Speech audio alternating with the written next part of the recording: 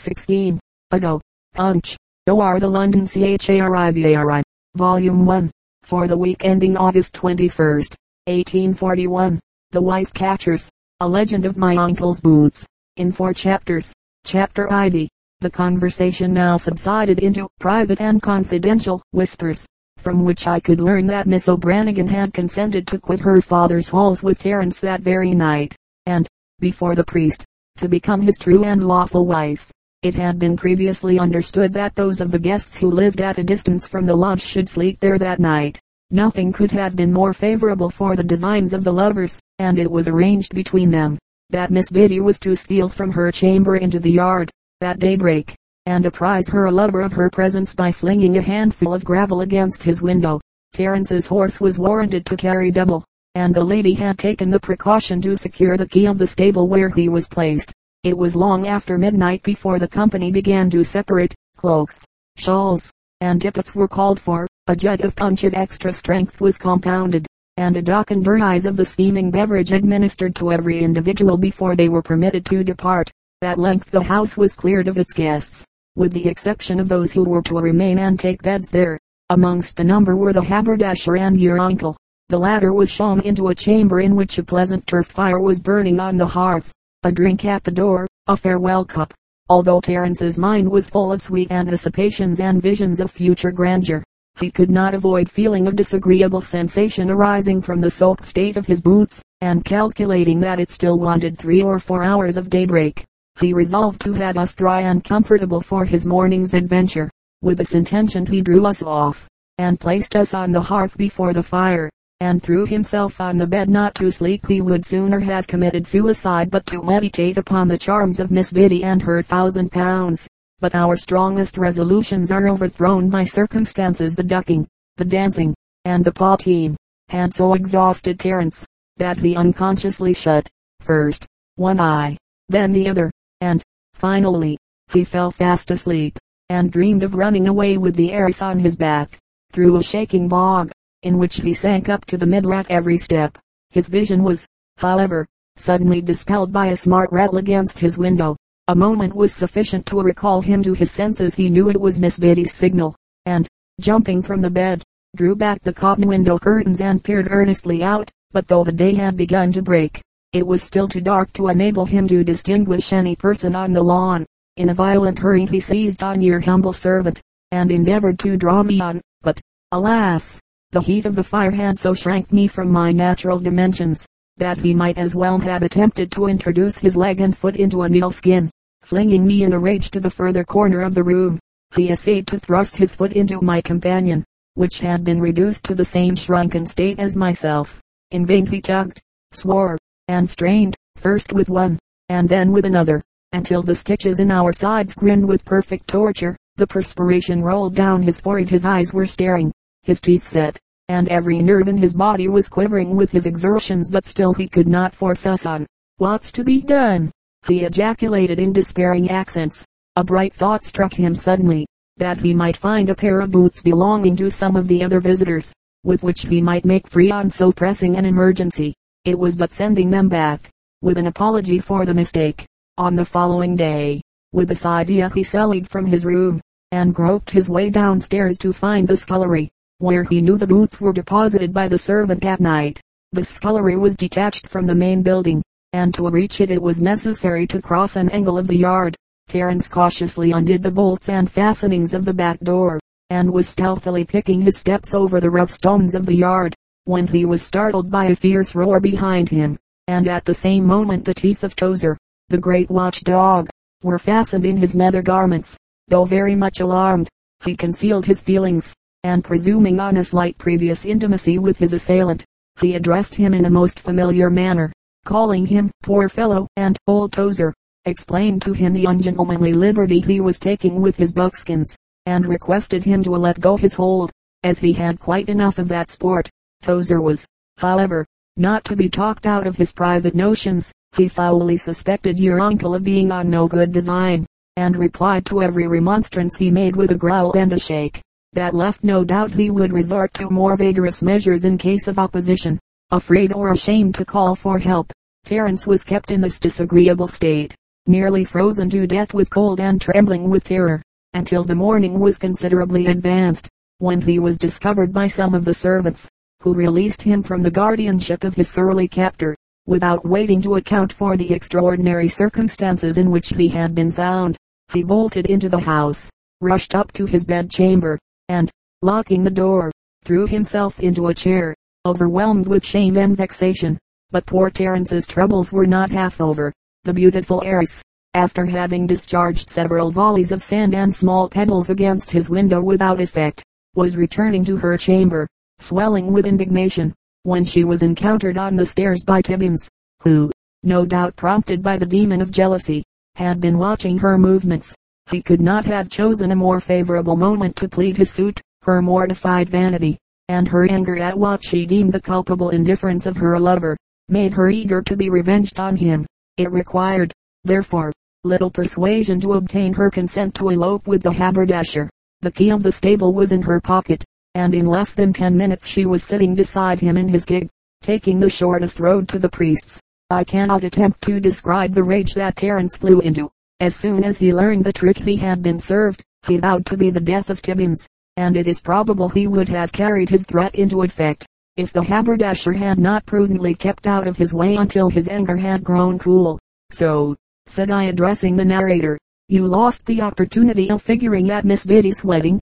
Yes, replied the wife catcher, but Terence soon retrieved his credit, for in less than 3 months after his disappointment with the heiress, we were legging it as his wedding with Miss Debbie Doolan, a greater fortune and a prettier girl than the one he had lost. And, by the by, that reminds me of a funny scene which took place when the bride came to throw the stocking. Who, here my friends, the boots, burst into a long and loud fit of laughter, while I, ignorant of the cause of their mirth, looked gravely on, wondering when it would subside. Instead, however, of their laughter lessening, the cachinnations became so violent that I began to feel seriously alarmed. My dear friends, said I. Who, shouted the pair. This excessive mirth may be dangerous. A peal of laughter shook their leathern sides, and they rolled from side to side on their chair, fearful of their falling. I put out my hand to support them, when a sense of acute pain made me suddenly withdraw it. I started, opened my eyes, and discovered that I had laid hold of the burning remains of the renowned wife catchers, which I had in my sleep placed upon the fire. As I gazed mournfully upon the smoking relics of the ancient allies of our house, I resolved to record this strange adventure, but you know I never had much taste for writing, Jack, so I now confide the task to you. As he concluded, my uncle raised his tumbler to his lips, and I could perceive a tear sparkling in his eye, a genuine tribute of regard to the memory of the venerated wife catchers. Correspondence extraordinary, wrote Paget to Pollen, with face bright as brass. T'other day in the town hall you meant I on an ass. Now, for family reasons, I'd like much to know, if on me you intended that name to bestow. My lord, says Jack Pollen, believe me, 'tis true. I'd be sorry to slander a donkey or you. Being grateful, says Paget, I'd ask you to a lunch, but just, Sir John, tell me, did you call me Punch? In wit, Punch is equaled, says Pollen, by few, in naming him. Therefore, I couldn't mean you. Thanks, to their malice, saith Paget. I'm loath to answers I've got, and I'm charmed with them both. Epigrams. 1. The cause. Lisette has lost her wanton wiles. What secret care consumes her youth, and circumscribes her smiles? A speck on a front tooth. 2. Pride. Fitzmall, who drinks with knights and lords, to steal a share of notoriety, will tell you, in important words, he mixes in the best society, English and American produce. We find, by the Times of Saturday, the British teasel crops in the parish of Melksham had fallen entirely to the ground, and from their appearance denote a complete failure. Another paragraph in the same paper speaks quite as discouragingly of the appearance of the American teasel at the Haymarket. Nursery Education Report, Number 2. The Royal RHYDHMICAL alphabet, to be said or sung by the infant princess. A stands for aristocracy, a thing I should admire. C beginneth cabinet, where mamma keeps her tools. B beginneth England, that granteth the supplies. F doth stand for foreigners, whom I should patronize. H beginneth honors, that island ribbons, stars, and garters. J stands for Johnny Bull, a soft and easy kind of man. L's for Mrs. Lily, who was once a nurse of mine. N stands for a nobleman, who's always good and great.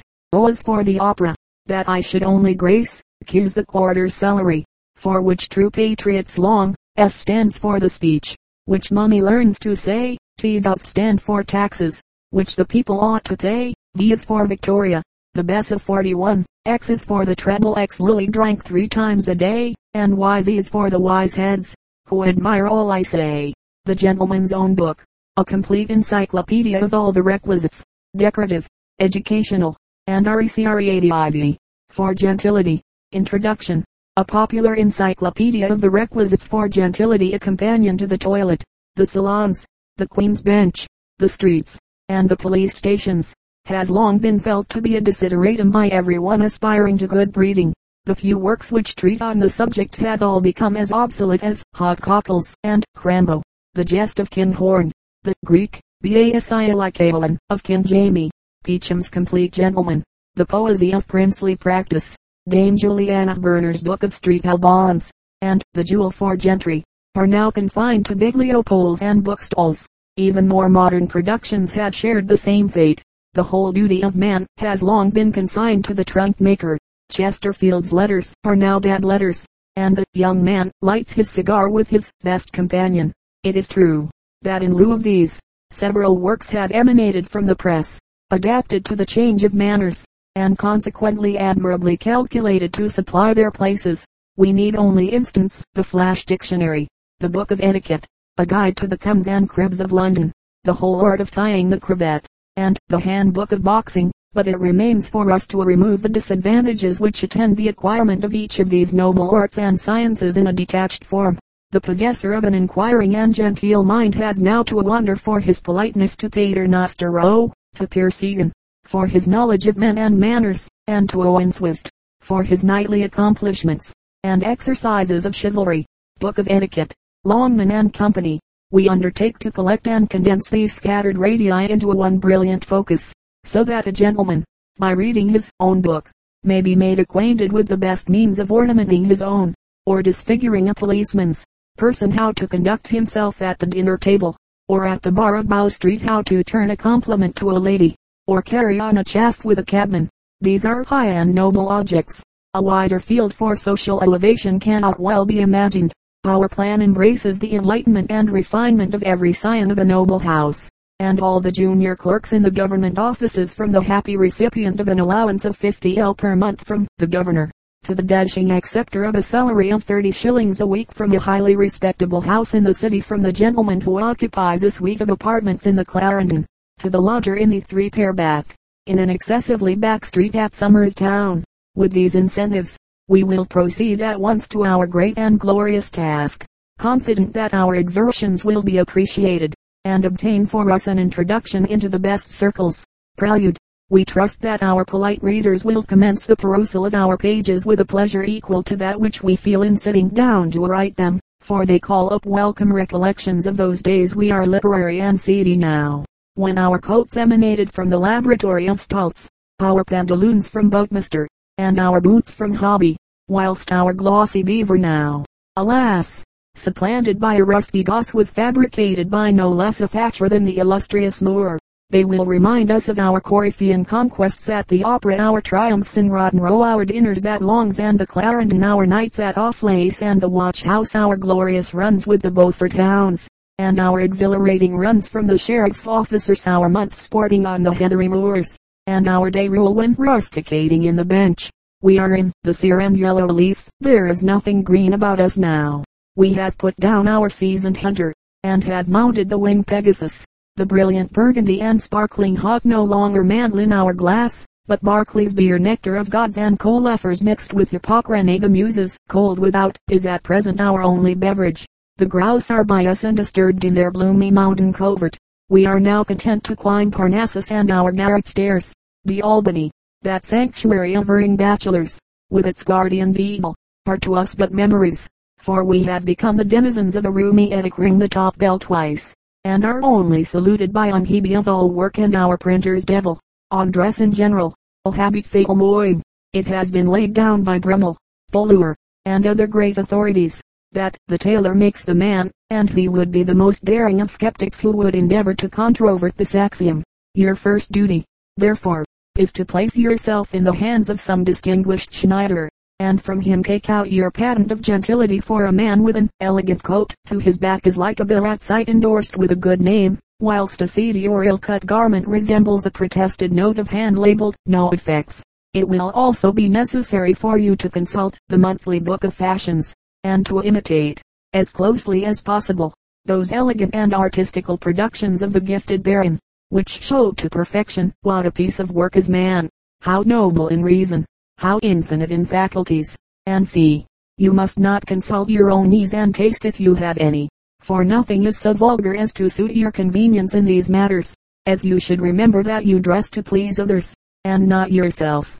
We had heard of some eccentric individuals connected with noble families, who had departed from this rule, but they invariably paid the penalty of their rashness, being frequently mistaken for men of intellect, and it should not be forgotten, that any exercise of the mind is a species of labor utterly incompatible with the perfect man of fashion. The confiding characters of tailors being generally acknowledged, it is almost needless to state, that the faintest indication of seediness will be fatal to your reputation, and as a presentation at the insolvent court is equally fashionable with that of St. James, any squeamishness respecting your inability to pay could only be looked upon as a want of moral courage upon your part, and the subject of dress in particular will form the subject of our next chapter. If I had 1,000 a year, a bachelor's lyric. If I had 1,000 a year, how my heart at that bright vision glows. I should never be crusty or queer, but all would be couleur de rose. I'd pay all my debts, though outre, and of duns and embarrassments clear. Life would pass like a bright summer day. If I had 1,000 a year, I'd have such a spicy turnout, and a horse of such mettle and breed whose points not a jockey should doubt. When I put him at top of his speed, on the footboard, behind me to swing, a tiger so small should appear, all the knobs should protest 'twas the thing. If I had 1,000 a year, a villa I'd have near the park, from town just an appetite ride, with fairy-like grounds, and a bark or its miniature waters to glide, thereoft, 'neath the pale twilight star, or the moonlight enruffled and clear, my meerschaum I'd smoke, or cigar. If I had 1,000 a year, I'd have pictures and statues, with tastes such as ladies and blushing might view in my drawing and dining rooms placed, with many a gem of virtue. My study should be an affair the heart of a bookworm to cheer all compact, with its easy spring chair. If I had 1,000 a year, a cellar I'd have quite complete with wines, so recherché, well stored, and jovial guests often should meet round my social and well garnished board. But I would have a favorite few, to my heart and my friendship more dear, and I'd marry I mustn't tell who if I had 1,000 a year, with comforts so many. What more could I ask of kind fortune to grant? Humph! A few olive branches say for as pets for my old maiden aunt. Then, with health, there'd be naught to append, to perfect my happiness here, for the utile at Dulac would blend. If I had 1,000 a year, my Uncle Bucket, the Buckets are a large family. I am one of them, my Uncle Job Bucket is another. We, the Buckets, are atoms of creation, yet we, the Buckets, are living types of the immensity of the world's inhabitants. We illustrate their ups and downs, their fullness and their emptiness, their risings and their falling, and all the several goods and ills. The world's denizens in general, and Buckets in particular, are undoubted heirs to. It hath ever been the fate of the fullness of one Bucket to guarantee the emptiness of another, and mark the moral. The rising Bucket is the richly stored one, its sinking brother's attributes, like Gratiano's wit, being an infinite deal of nothing. Hence the adoption of our name for the wooden utensils that have so aptly fished up this fact from the deep well of truth. There be certain rods that attract the lightning. We are inclined to think there be certain Buckets that invite kicking, and our Uncle Job was one of them. He was birched at school for everybody but himself, for he never deserved it. He was plucked at college because some practical joker placed a utensil, bearing his name, outside the door of the examining master, and our Uncle Job Bucket being unfortunately present, laughed at the consequent abrasion of the examining master's, shins. He was called to the bar. His first case was Jane Smith versus James Smith, no relations. His client was the female. She had been violently assaulted, He mistook the initial pleaded warmly for the opposing Smith, and glowingly described the disgraceful conduct of the veriest virago a legal adviser ever had the pain of speaking of. The verdict was, as he thought, on his side. The lady favored him with a living evidence of all the attributes he was pleased to invent for her benefit, and left him with a proof impression of her nails upon his face, carrying with her, by way of souvenir, an ample portion of the skin thereof, had the condensed heels of all the horses whose subscription hairs were wrought into his wig, with one united effort presented him with a kick in his abdominals. He could not have been more completely knocked out of time than he was by the mistake of those cursed initials. What about Smith? Sent him out of court. At length he cursed the bar, and declined. He next turned his attention to building. Things went on swimmingly during the erection, so did the houses when built. The proprietorship of the ground was disputed. Our Uncle Job had paid the wrong person. The buildings were knocked down by Mr. Robbins, and the individual who had benefited by the supposititiary ownership of the acres let on the building lease, bought the lot, and sent Uncle Job a peculiarly well-worded legal notice, intimating his respectable presence would, for the future, approximate to a nuisance and trespass, and the Job would be proceeded against as the statutes directed, if guilty of the same. It is impossible to follow him through all his various strivings to do well. He commenced a small beer brewery, and the thunder turned it all into vinegar. He tried vinegar, and nothing on earth could make it sour. He opened a milk walk, and the parish pump failed. He invented a waterproof composition. There was 14 weeks of drought. He sold his patent for 2 and 6pence, and had the satisfaction of walking home for the next 3 months wet through, from his gossamer to his side even Wellingtons, now literally, from their hydraulic powers, pumps. He lost everything but his heart, and Uncle Bucket was all heart. A red cabbage couldn't exceed it in size, and, like that, it seemed naturally predestined to be everlastingly in a pickle. Still it was a heart. You were welcome to his venison when he had it. His present Saveloy was equally at your service. He must have been remarkably attached to facetious elderly poultry of the masculine gender, as his invariable salute to the tenants of his heart's core was, "How are you, my jolly old cock?" Coats became threadbare, and defunct trousers vanished. Waistcoats were never replaced. Gossamers floated down the tide of time. Boots, deprived of all hope of future renovation by the loss of their soles, mouldered in obscurity, but the clear voice and chuckling salute were changeless as the statutes of the Medes and Persians. The price and size of penny tarts, or the accumulating 6 and 8 pences gracing a lawyer's bill. Poor Uncle Job Bucket's fortune had driven him down the rough tide of power. When first and last we met, all was blighted save the royal heart, and yet, with shame we own the truth, we blushed to meet him. Why, we own the weakness. The heart, the goodly heart, was almost cased in rags. Puppy, right, reader, right, we were puppy. Lash on, we richly deserve it. But, consider the fearful influence of worn-out cloth. Can a long series of unchanging kindness balance patched elbows? Are not cracked boots receipts in full for hours of anxious love and care? Does not the kindness of a life fade, like the baseless fabric of a vision, before the withering touch of poverty's stern stamp? Have you ever felt, what? No stuff. Yes, go on. We will. We blushed for our uncle's coat. His heart, God bless it, never caused a blush on the cheek of man, woman, child, or even angel, to arise for that. We will confess. Let's see. We are 60 now. We don't look so much, but we are 60. Well, be it so. We were handsome once. Is this vanity at 60? If so, our gray hairs are a hatchment for the past. We were swells once. Hurrah! We were. Stop. This is indecent. Let us become. Our action was like the proceeding of the denuder of well-sustained and thriving pigs. He who deprives them of their extreme obese of selvage vulgo. We cut it that. Bond Street was cherished by our smile, and Ranelagh was rendered happy by the exhibition of our symmetry. Behold us hessianed in our haunts, touching the tips of well-gloved fingers to our passing friends. Then fancy the opening and shutting of our back, just as Lord Adolphus Nutmeg claimed the affinity of kid to kid, to find our other hand close prisoner made by our Uncle Bucket. How are you, old cock? Who's that? A lunatic. My lord, what lies men tell, and dangerous. Good day. Exit, my lord. This way. We followed our uncle. The end of a blind alley gave us a resting place. Bravo! Exclaimed our Uncle Bucket. This is rare. I live here, dine with me. A mob surrounded us. We acquiesced, in hopes to reach a place of shelter. All right, exclaimed he of the maternal side. Stand 3 halfpence for your feed. We shelled the necessary out. He dived into a baker's shop. The mob increased. He highlighted us from the door. Thank God, this is your house. Then, only my kitchen. Lend a hand.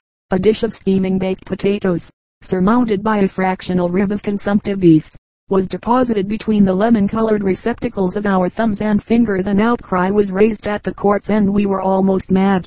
Turn to the right 3 pair back, cut away while it's warm, and make yourself at home. I'll come with the beer. We wished our had been in that beer. We rushed out the gravy, basted our pants, and greased our hessians. Lord Adolphus Nutmeg appeared at the entrance of the court, as we proceeded to our announced destination. Great God! Exclaimed his lordship.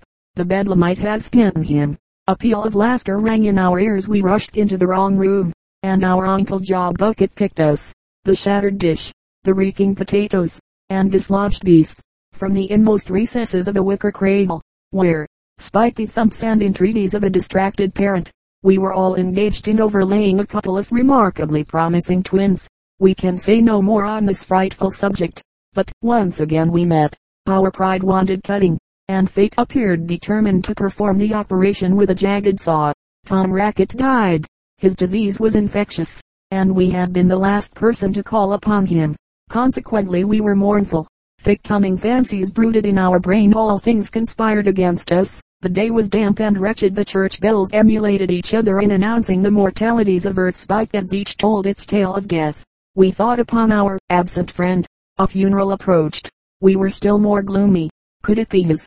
If so, what were his thoughts?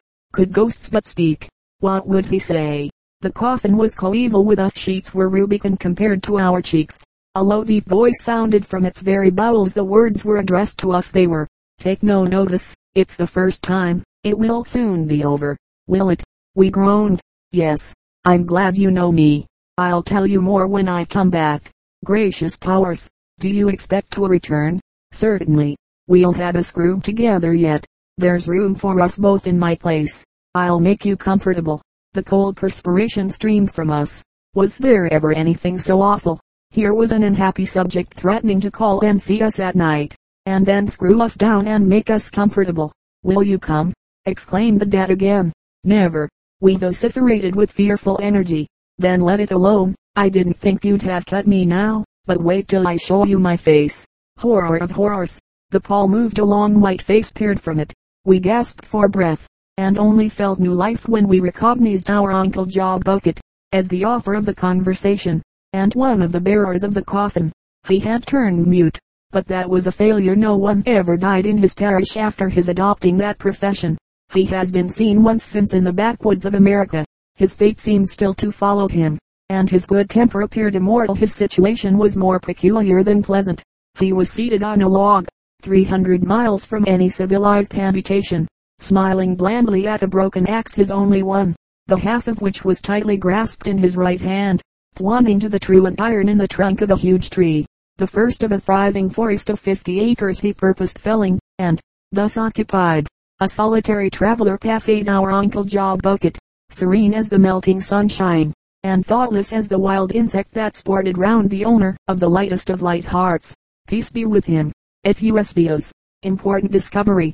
A gentleman of the name of Stuckey has discovered a new filtering process, by which a stream from a most impure source may be rendered perfectly translucent and fit for all purposes. In the name of our rights and liberties, in the name of duty and our country, we call upon the proper authorities to have this invaluable apparatus erected in the lobby of the House of Commons, and so, by compelling every member to submit to the operation of filtration, cleanse the House from its present accumulation of corruption, though we defy Stuckey himself to give it brightness, a thing unfit to a pea-pear. New honors heaped on Ruy Segrave's name. A cuckold's horn is then the trump of fame. Fine arts, external exhibitions. Under this head it is our intention, from time to time, to revert to numberless free exhibitions, which, in this advancement of education age, have been magnanimously founded with a desire to inculcate a knowledge of, and disseminate, by these liberal means, an increased taste for the arts in this vast metropolis. We commence not with any feelings of favoritism, nor in any order of appeal,